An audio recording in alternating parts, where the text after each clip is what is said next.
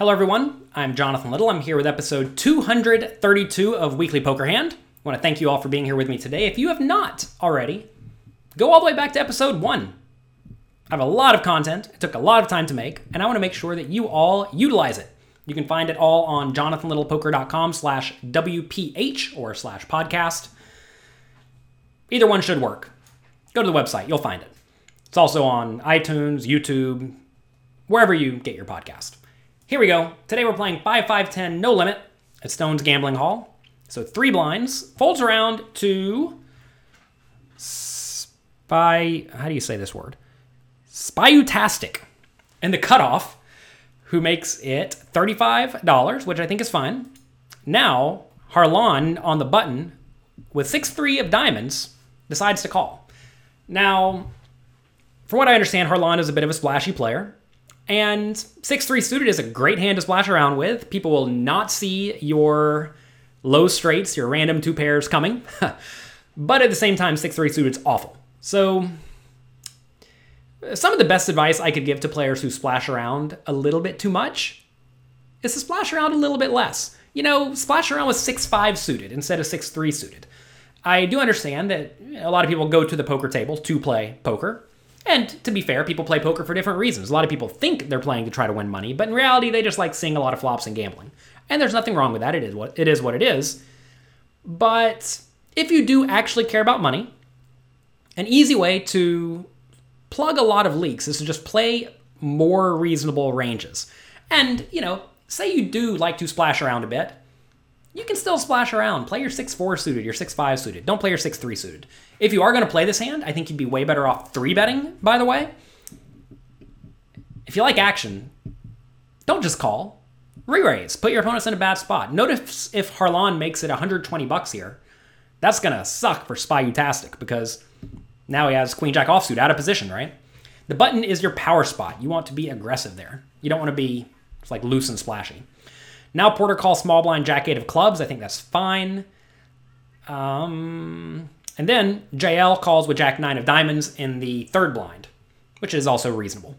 Flop comes King 8-3, 2 hearts. Everyone has nothing besides Porter with middle pair and Harlan with the bottom pair. Checks around to Spyutastic though, with Queen of Spades, Jack of Hearts on King of Hearts, 8 of Spades, 3 of Hearts. So he has a really crappy draw. He decides to bet 50 into the 145 pot. If you are going to bet this flop, I think betting small is fine. However, I don't think it makes a lot of sense to bet into multiple players. It is way too likely someone is going to have a king or an 8 or a 3 or hearts here. And if they have a king, you're just in awful shape. If they raise you, clearly you have to fold. I mean, it's fine to fold your garbage when you get raised, don't get me wrong, but this just seems unnecessary. Whenever you see the flop very multi-way, someone is going to have something, and if it's not you, well, it's probably someone else. So now, Harlan with bottom pair, no kicker. What does he do? He is cutting out a call, apparently. He calls, and then Porter with Jack 8 of clubs for a middle pair calls as well, pretty quickly. And I think at this point, you probably just want to fold Jack 8 of clubs. I know that may sound nitty because you're putting 50 into 245, but Porter's going to be out of position against, 2 players who maybe have wide ranges, maybe not. I don't know much about the players. I've just heard Harlan plays lots of hands. So whenever there's a bet and a call in a very multi-way pot, you really do need to knit it up.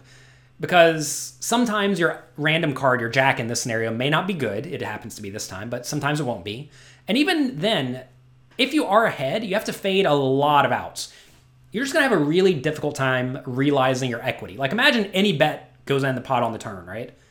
Well, the Jack 8's probably going to fold. If it even checks through, that's no guarantee the Jack 8 is good. On the river, if it goes check, check, check on the turn, and then on the river you check and someone bets, you should still probably fold. So you're just going to have a really tough time realizing your equity, and I think you need to bail out early in these scenarios. If he had a heart in his hand, like say a Jack of Hearts, I could see calling becoming way more reasonable, but not in this spot. All right, turns a Queen of Hearts. That's an action card because now Spyutastic just turned middle pair. All right, Jack 8 checks as it should. And now, should Spyutastic check with Queen of Spades, Jack of Hearts, with a middle pair or second pair and a flush draw?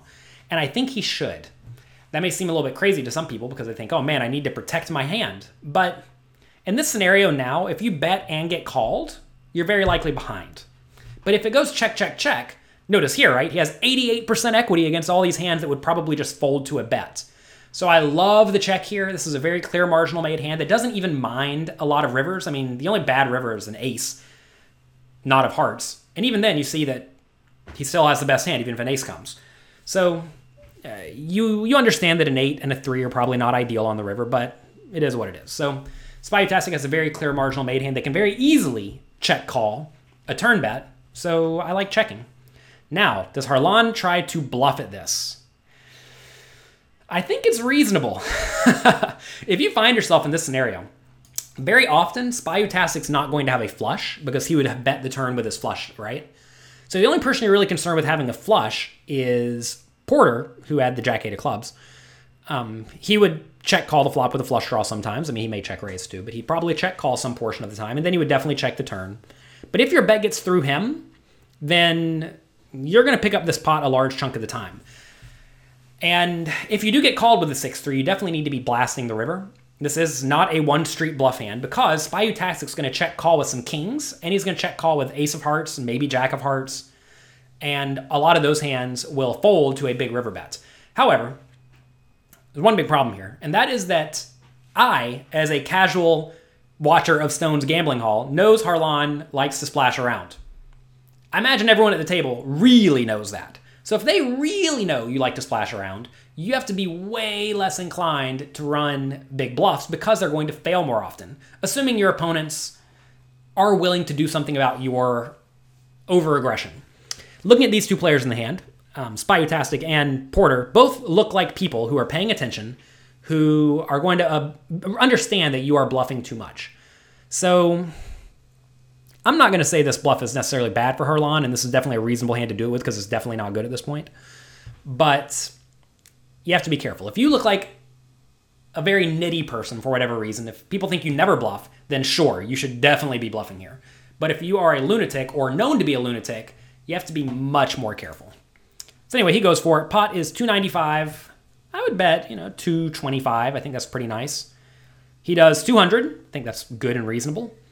Jack 8 of clubs folds now. Like I said, remember, if any bet goes in on basically any turn, Jack 8 has to fold. And now I think Spyutastic with the middle pair and the decent flush draw is a pretty easy call. Notice he doesn't look too happy if you're watching this. Oh my God, he folded! I was going to say, he didn't look too happy, and I think that's good. You want to not look too happy against someone who's very inclined to bluff. I can't believe that bet just got through. Maybe people think Harlan's a nit, and I just got it wrong. That is insane. In that spot, Spyutastic, oh my God, you have to call there. You have a very clear marginal made hand against someone who's very bluff happy, and you have equity. I mean, a lot of people, they want to make sure they're drawing to the nuts. But you have to understand, when there's 3 hearts on the board, and 2 of them are a king and a queen, and you have the jack, you have the second nut draw. That is great. You're only in bad shape here when Harlan has exactly ace high flush, or ace of hearts, king. Remember, he didn't 3-bet preflop, so he probably does not have that. Or ace of hearts, queen. And he didn't 3-bet preflop, so he probably doesn't have that. So in this scenario, either Spyutastic has the best made hand, or he has the best draw, or he has both. And as you see in this scenario, he had both, and Harlan was almost dead. But I can't believe that just happened. In this scenario, if Spyutastic did check call, I definitely think Harlan does need to blast on basically all rivers. Whenever the river's not a heart, you're trying to get your opponent to fold out the heart draws that are better than you that have a pair, like pocket 9s with a 9 of hearts. And when the river is a heart, you're trying to get your opponent to fold out their kings and whatnot. So you need to be betting either way. And you're going to find that if you bet pot or so, that's going to get your opponent to fold out 60-ish% of the time, almost every time, unless they are very, very sticky and very call happy. I would not suggest that against someone like me, because if I had the queen jack of hearts here, I'd check call turn and check call river, no problem. And then you're lighting money on fire. So I can't believe that hand just took place. Spyutastic, don't fold. That's going to be it for this episode of Weekly Poker Hand. Thanks again for being here. If you like this podcast, please share it with your friends.